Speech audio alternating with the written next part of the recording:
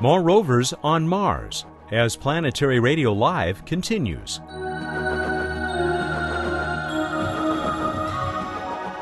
Welcome to the travel show that takes you to the final frontier. I'm Matt Kaplan of the Planetary Society. As promised, we've got the second half of our December show recorded in front of a live audience at Southern California Public Radio's Crawford Family Forum.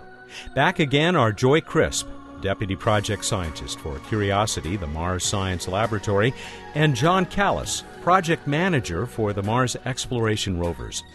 Bill Nye, the Science and Planetary Guy, will again join the conversation. More musical treats, too, as we welcome back singer K.J. Williams and guitarist Lawrence Young. Then we'll get a brand new What's Up segment from Bruce Betts. We'll begin where we left off last week with the Planetary Society Science and Technology Coordinator. Emily Lakdawalla was in the middle of telling us how she uses a bit of art to reveal beautiful science truths in the images returned from spacecraft around our solar system. Don't forget that there are video slideshows of both parts of Emily's presentation at planetary.org/blog. Emily, let's start with a quick reminder of where we left off last week. Well, I talked about how spacecraft cameras are usually black and white cameras. They shoot only black and white images, and to get color information, they have to put different color filters in front of the camera. The same is true of Cassini as it was of the Mars Exploration Rovers. This is also a black and white image of Dione and Titan. And you can take lots of images in a row, just like with the rovers, to make color pictures, but there's a problem, and that's that everything in the Saturn system is moving all the time. Cassini is moving. The moons are moving. Saturn is spinning. The rings are spinning. Everything moves, and so as you go from filter to filter, you get a lot of motion from one frame to the next. So when you try to combine three images taken through red, green, and blue filters into a color photo, you get junk. That looks terrible. Okay. There's lots of color fringes. There's weird red stripes and yellow stripes. I can make it slightly better by lining it up on Dione, and you can see there's no more color stripes on Dione, but Titan still looks terrible. I can try to line up Titan, but Dione looks like a traffic light. It just looks wrong, okay? So here's where we go from science to art. I cannot make this image look good without manipulating the data somewhat. And of course, what I do is I take my pretty picture of Dione, I cut it out, and I paste it on top of my pretty picture of Titan. It's still not perfect, though. There's still some weird shadow color images of Dione, and that's where I get out my paintbrush. I paint in the background, and there you have it. That is a picture of Titan and Dione from Cassini.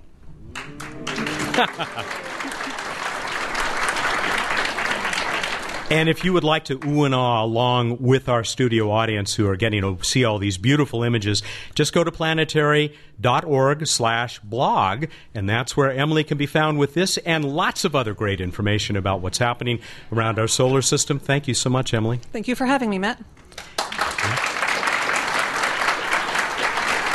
Emily Lakdawalla is the Science and Technology Coordinator for the Planetary Society and the editor of its very popular blog.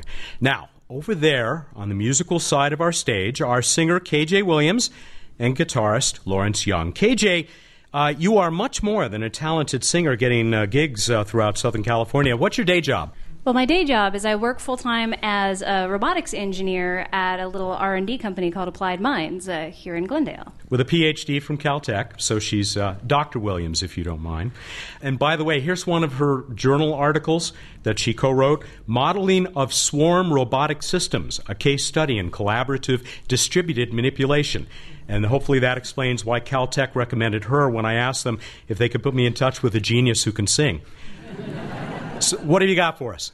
Up next, we're going to do one of my favorite tunes, a pretty ballad called Stardust. And we chose spacey tunes for this show. I kind of like to think about it as when you love something and you have to let it go, like a Mars rover.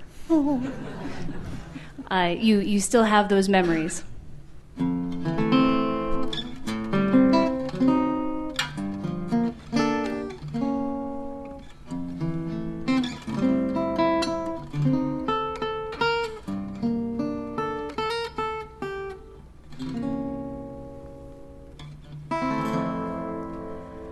And now the purple dusk of twilight time steals across the meadows of my heart. High up in the sky, the little stars climb, always reminding me that we're apart. You wander down the lane and far away, leaving me a song that will not die. Love is now the stardust of yesterday, the music of the years gone by. Sometimes I wonder why I spend the lonely night dreaming of a song. The melody haunts my reverie, and I am once again with you when our love was new, and each kiss an inspiration. But that was long ago. Now my consolation is in the stardust of a song beside a garden wall. When stars are bright, you are in my arms. The nightingale tells his fairy tale of paradise where roses grew. Though I dream in vain,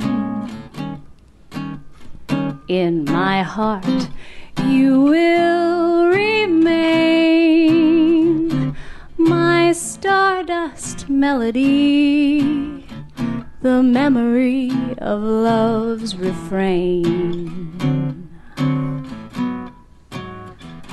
My stardust melody, the memory of love's refrain.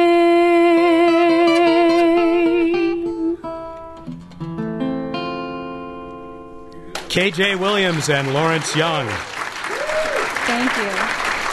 John Callis, Joy Crisp, and Bill Nye will take us to Mars when Planetary Radio Live continues. I'm Robert Picardo.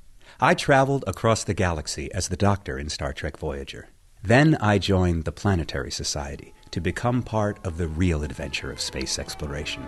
The Society fights for missions that unveil the secrets of the solar system. It searches for other intelligences in the universe, and it built the first solar sail. It also shares the wonder through this radio show, its website, and other exciting projects that reach around the globe. I'm proud to be part of this greatest of all voyages, and I hope you'll consider joining us. You can learn more about the Planetary Society at our website, planetary.org/radio, or by calling 1-800-9-WORLDS. Planetary Radio listeners who aren't yet members can join and receive a Planetary Radio t-shirt. Our nearly 100,000 members receive the internationally acclaimed Planetary Report magazine. That's planetary.org/radio. The Planetary Society, exploring new worlds. Welcome back to Planetary Radio Live. I'm Matt Kaplan. Let's pick up the conversation we began last week with John Callis, project manager for the Mars Exploration Rovers. After 8 years, he still has opportunity crawling around giant Endeavour crater. Joy Crisp is a deputy project scientist for Curiosity, the Mars Science Laboratory rover that is headed for an exciting landing on the Red Planet in August of this year. Also rejoining us is Bill Nye the Planetary Guy, CEO of the Planetary Society, who had just asked Joy how long Curiosity is expected to be active on the surface of Mars. So the equipment is built and designed to work for at least 2 Earth years, which is 1 Mars year. Now, if we have the good fortune that Spirit and Opportunity did, then we may last longer than that. But that's how long the engineers think that it will definitely work. John, do you have any advice for Joy and her colleagues about how to live with rovers on Mars for, who knows, 5, 6, 7, 8 years in your case? Yeah, it's the plan for the long haul. You are privileged to work on a mission where you go to work on another planet every day. I mean, the teams that work these rovers really work on Mars. And you get seduced by the opportunity to come in each day and see something that no one else has seen before, and you're the first to see those images, and then to decide what to explore next. It's captivating. It's a great thrill. Joy, your instruments, where do they build on what John's rovers have been able to do? And in particular, I'm thinking of all the people I've talked to with your mission who say, no, it's not a life detection mission. That's correct. Instead, what we're doing is going beyond following the water. We are doing a lot of the things that Spirit and Opportunity do, but then doing more. So we're doing a more comprehensive characterization of the environment. We're looking at other things such as radiation, water in the ground, that is bound water and minerals, and monitoring weather, today's weather, that we're not doing on Spirit and Opportunity. And we're looking for the building blocks that are necessary for life. This is something new compared to Spirit and Opportunity. So you have these laboratories built into the spacecraft. Is it anything like Phoenix, the Mars Polar Lander? It's a little like Phoenix, but with the additional capability of being able to drill into rocks and analyze rock powder. Phoenix had a scoop for soil. We have something like that. But we also You have a rock hammer. We have a geologists walk around and they smack rocks all the time. Correct. It's always dangerous to ask a scientist to speculate about what they hope for. But what would really make you be able to say, this has been as incredibly successful a mission as John has had with Spirit and Opportunity? Well, first of all, we have this set of tools that will tell us information. But what makes it a really complete mission is if we can interpret that data and really understand what the environment was like billions of years ago on Mars, and how the environment changed, and whether those environments, any of them, were suitable for life or suitable for preserving evidence of life. So where the little bit of luck factor comes in is how diagnostic are the clues, and can we put them all together and understand what it was like on Mars? Can I ask specifically, what's the deal with sterols? I don't know what the deal is. Oh, okay. Because I heard this, that if you could find sterols with some sort of assay instrument, that would show that these things were, it's the same word as cholesterol. Well, right? we have an organic analyzer instrument. That's one of the ones that we can feed the rock powder and the scoop soils to. And it can characterize what kinds of organic compounds are present and what their abundances are. So I'm not an organic chemist myself. I'm a volcanologist. I study volcanic rocks. But it sounds to me like sterols may be one of these organic compounds that perhaps this instrument could identify. Because there's methane in the atmosphere, right? That's tiny amount. Correct. And we will be able to sniff the atmosphere with this instrument for the methane. And I hope we discover soon where that methane is coming from, or who is making it. That would really be cool. Whoa. You know, the coolest instrument that I think is on Curiosity? Say just a couple of words about ChemCam. All right. ChemCam is probably the coolest instrument, especially to kids, when they find out what it does. It's a laser instrument. So on the top of the mast, about 7 feet up high off the ground, we can fire this laser at rocks and soils and generate a little plasma spark. It's a heat ray. Yeah. Do you get this, folks? We are sending a ray gun to Mars, not the other way around. It's so cool. So then the instrument looks at that spark with a spectrometer, and we can determine what the chemistry is of that soil or rock from a distance. Now, Cole, I've had a spectrometer. Or who hasn't? But you hold it up to your eye like a telescope, like a microscope. This ray gun we are sending, how far away is it from the chassis? It's 10 meters, 30 feet or something, right? It can fire at 7 meters. That's about 21 feet away. Yeah. And then this detector can measure the smoke, if you will. Mm. Crazy. That is cool. I'm glad I've grown out of it. Are you at all envious of these latter-day, these 21st century instruments, John? Because you had to put yours together, all the way back into the previous century, ages ago. Yeah, Curiosity can do everything that Spirit and Opportunity can do. So we are looking forward to the kind of abilities that Curiosity has. Another way to think about it is Spirit and Opportunity were the geology rovers for Mars. They were like robotic field geologists. Curiosity is the analytical chemistry lab for Mars. So we've done the geology. We have these questions that can only be answered by examining the chemistry. So this is the right next mission. And so we are very excited about looking forward to having company on the surface. And you will have company. Your little geologist opportunity is, we hope, far from done. I mean, what's still ahead? Well, we feel like we have a brand new mission, even after almost 8 years on the surface. We've traveled kilometers across these plains of Meridiani, the place where we landed. And most of what we found are related to sulfates. So this is a later epoch in Mars. We've now transitioned into an area that's dominated by this giant crater Endeavour, which is much older material. And so it's like we've gone a step back in time. How do you know it's older? Well, from orbital evidence, we can look down and use instruments on the Mars Reconnaissance Orbiter to look at what kind of mineralogy and morphology, the shape and structure of things. And we can determine that from that, this must be Noachian, from that early period on Mars. Noachian's from the same word as Noah. Noah, yeah. Which is the era of the Great Flood. A flood. And so that's when we think Mars was very wet and that there was persistent water on the surface, lakes, perhaps even oceans. And so we've gone back in time. So we've gone into it's like going through a time tunnel, if you will.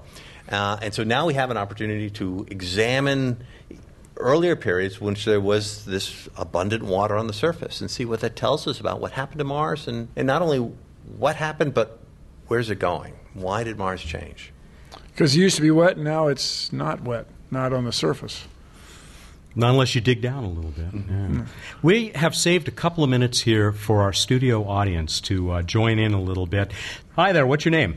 My name is Liam Kennedy, and my question is about the amount of data that is being collected on Curiosity and the challenges of getting that huge amount of data back to the Earth. I'm just interested to find out how that's improved or what are the challenges you're getting there. Are you going to have a higher data rate than Spirit and Opportunity?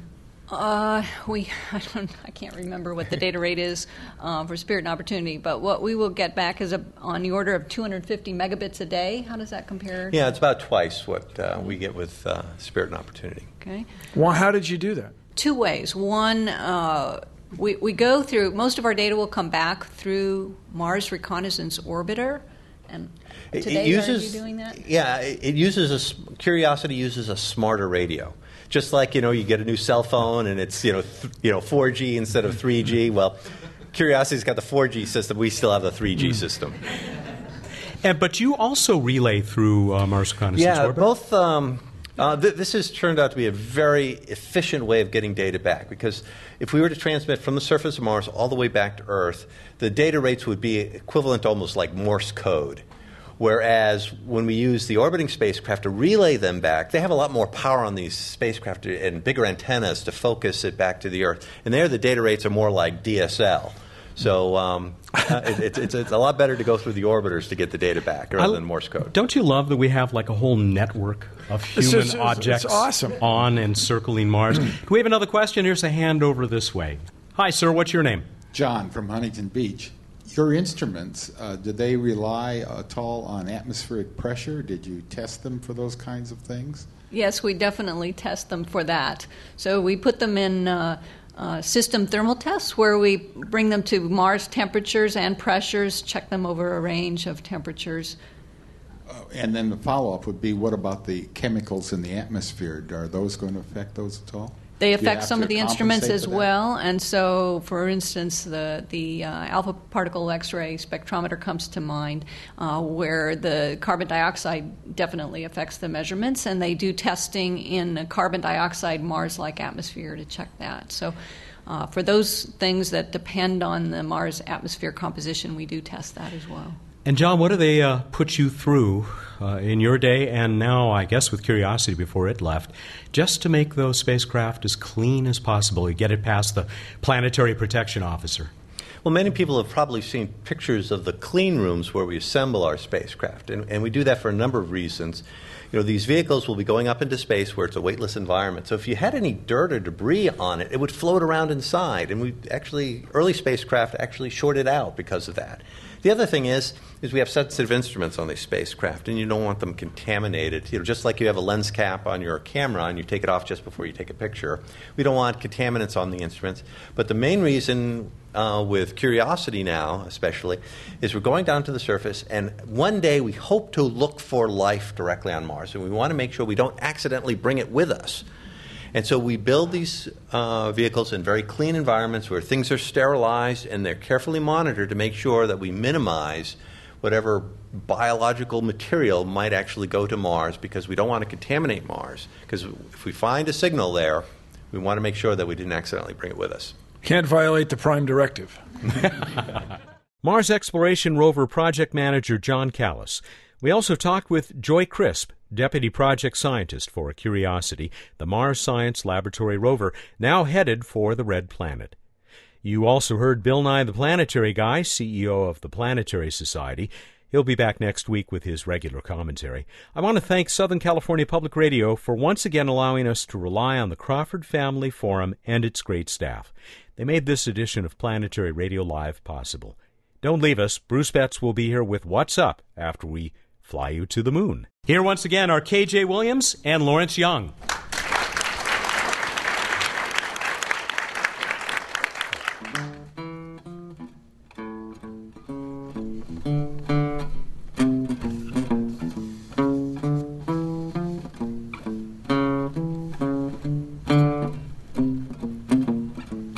Fly me to the moon and let me play among the stars. Let me see what spring is like on Jupiter and Mars. In other words, hold my hand. In other words, darling, kiss me. Fill my heart with song and let me sing forevermore. You are all I long for, all I worship and adore. In other words, please be true. In other words, I love you. Fly me to the moon, show me Jupiter in June. I wanna see the stars, sunset on Mars while you hold my hand. Oh, while you kiss me, fill my heart with song. You are all I long for, take me there. I won't need air, you're all I need, it's true. Oh, yes indeed, I love you. So fly me to the moon and let me swing among those stars. Let me see what spring is like on Jupiter and Mars. Oh, won't you please hold my hand? I'll come right out and beg you, baby, kiss me. Fill my heart with song and let me sing forevermore. You are all I long for, all I worship and adore. In other words, say you do too. In other words, in other words, in other words, I love you.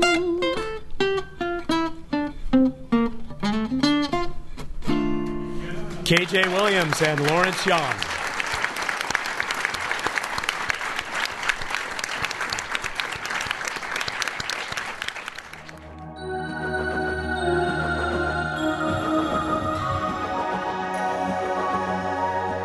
Happy New Year, Bruce. Happy New Year, Matt. All right, we have a super abbreviated What's Up. So roll on in. Tell us what's going on. All right, abbreviated form. The two planets dominating the evening sky. Venus over in the west after sunset. Jupiter high overhead. We move on to Random Space Fact. And when we say abbreviated, we mean abbreviated. Go for it. White dwarfs, and we're not talking about Gimli here, 97% of the stars in our galaxy will end their lives as white dwarfs. We move on to the trivia contest, and we asked you on the Curiosity rover. They have actually put Morse code into it. They've encoded a message that will leave itself in the sands of Mars, and we asked you, and it's in Morse code, what is that message? How'd we do, Matt? What a huge response. This really took off, and so many people said that they were just thrilled to learn about this. It was like getting in on some inside information. Well, not surprisingly, with our creative audience, we got some very creative and pretty funny answers. We won't be able to go through all of those. I'm sorry about that. But here's one from Bruce Cordell. Here it is. He says that in Morse code it's going to say, John Carter was here. Which I just love since I just finally finished the books. Here's the actual Morse code. Here's my interpretation. This one came from Ilya Schwartz, who's a ham radio operator, but a couple of other people offered this. You ready? Yes. Dot, dash, dash, dash, dot, dash, dash, dot, dash, dot, dot. That was brilliant. Thank you. It was my own rendering. You should be a telegraph someday. You know who won? I do not. He interpreted that correctly as JPL. Steve Schultz of Chandler, Arizona, a first-time winner, is going to get a Planetary Radio T-shirt. Can I tell you two others? These are so good. Go. Kamil Stefaniak in Poland, he came up with the same thing, except he was a little more creative with how he wrote it out. Ready? JPL, JPL, JPL, JPL, JPL, JPL, JPL, JPL, JPL, JPL, and so you get the idea. And finally, Torsten Zimmer said, yes, it's JPL, but it actually stands for Just Plain Lonely. I don't think that's true. No, I don't think it is either. It's Jet Propulsion Lab. But it will be up there by itself. Won't even have a sister on the other side of the planet. Anyway, thanks to everybody for doing this. What are we going to do for next time? Measured in the units of solar masses, what is the largest mass a white dwarf can attain? Go to planetary.org/radio, find out how to enter. And you have until the 9th, Monday, January 9th at 2 p.m. Pacific time to get us that answer. All right, everybody, go out there, look up in the night sky, and think about what shapes ice cream containers should take. Happy New Year, everybody. Ice cream containers. I thought you were going to do something with white dwarfs. Every time I hear that, I can't help but think white dwarfs on dope. For those of you who go back that far to the immortal tubes. He's Bruce Betts, the Director of Projects for the Planetary Society. Joins us every week and hopefully all throughout this brand new year here on What's Up? Planetary Radio is produced by the Planetary Society in Pasadena, California, and made possible by a grant from the Kenneth T. and Eileen L. Norris Foundation and by the members of the Planetary Society. Clear skies and Happy New Year, everyone.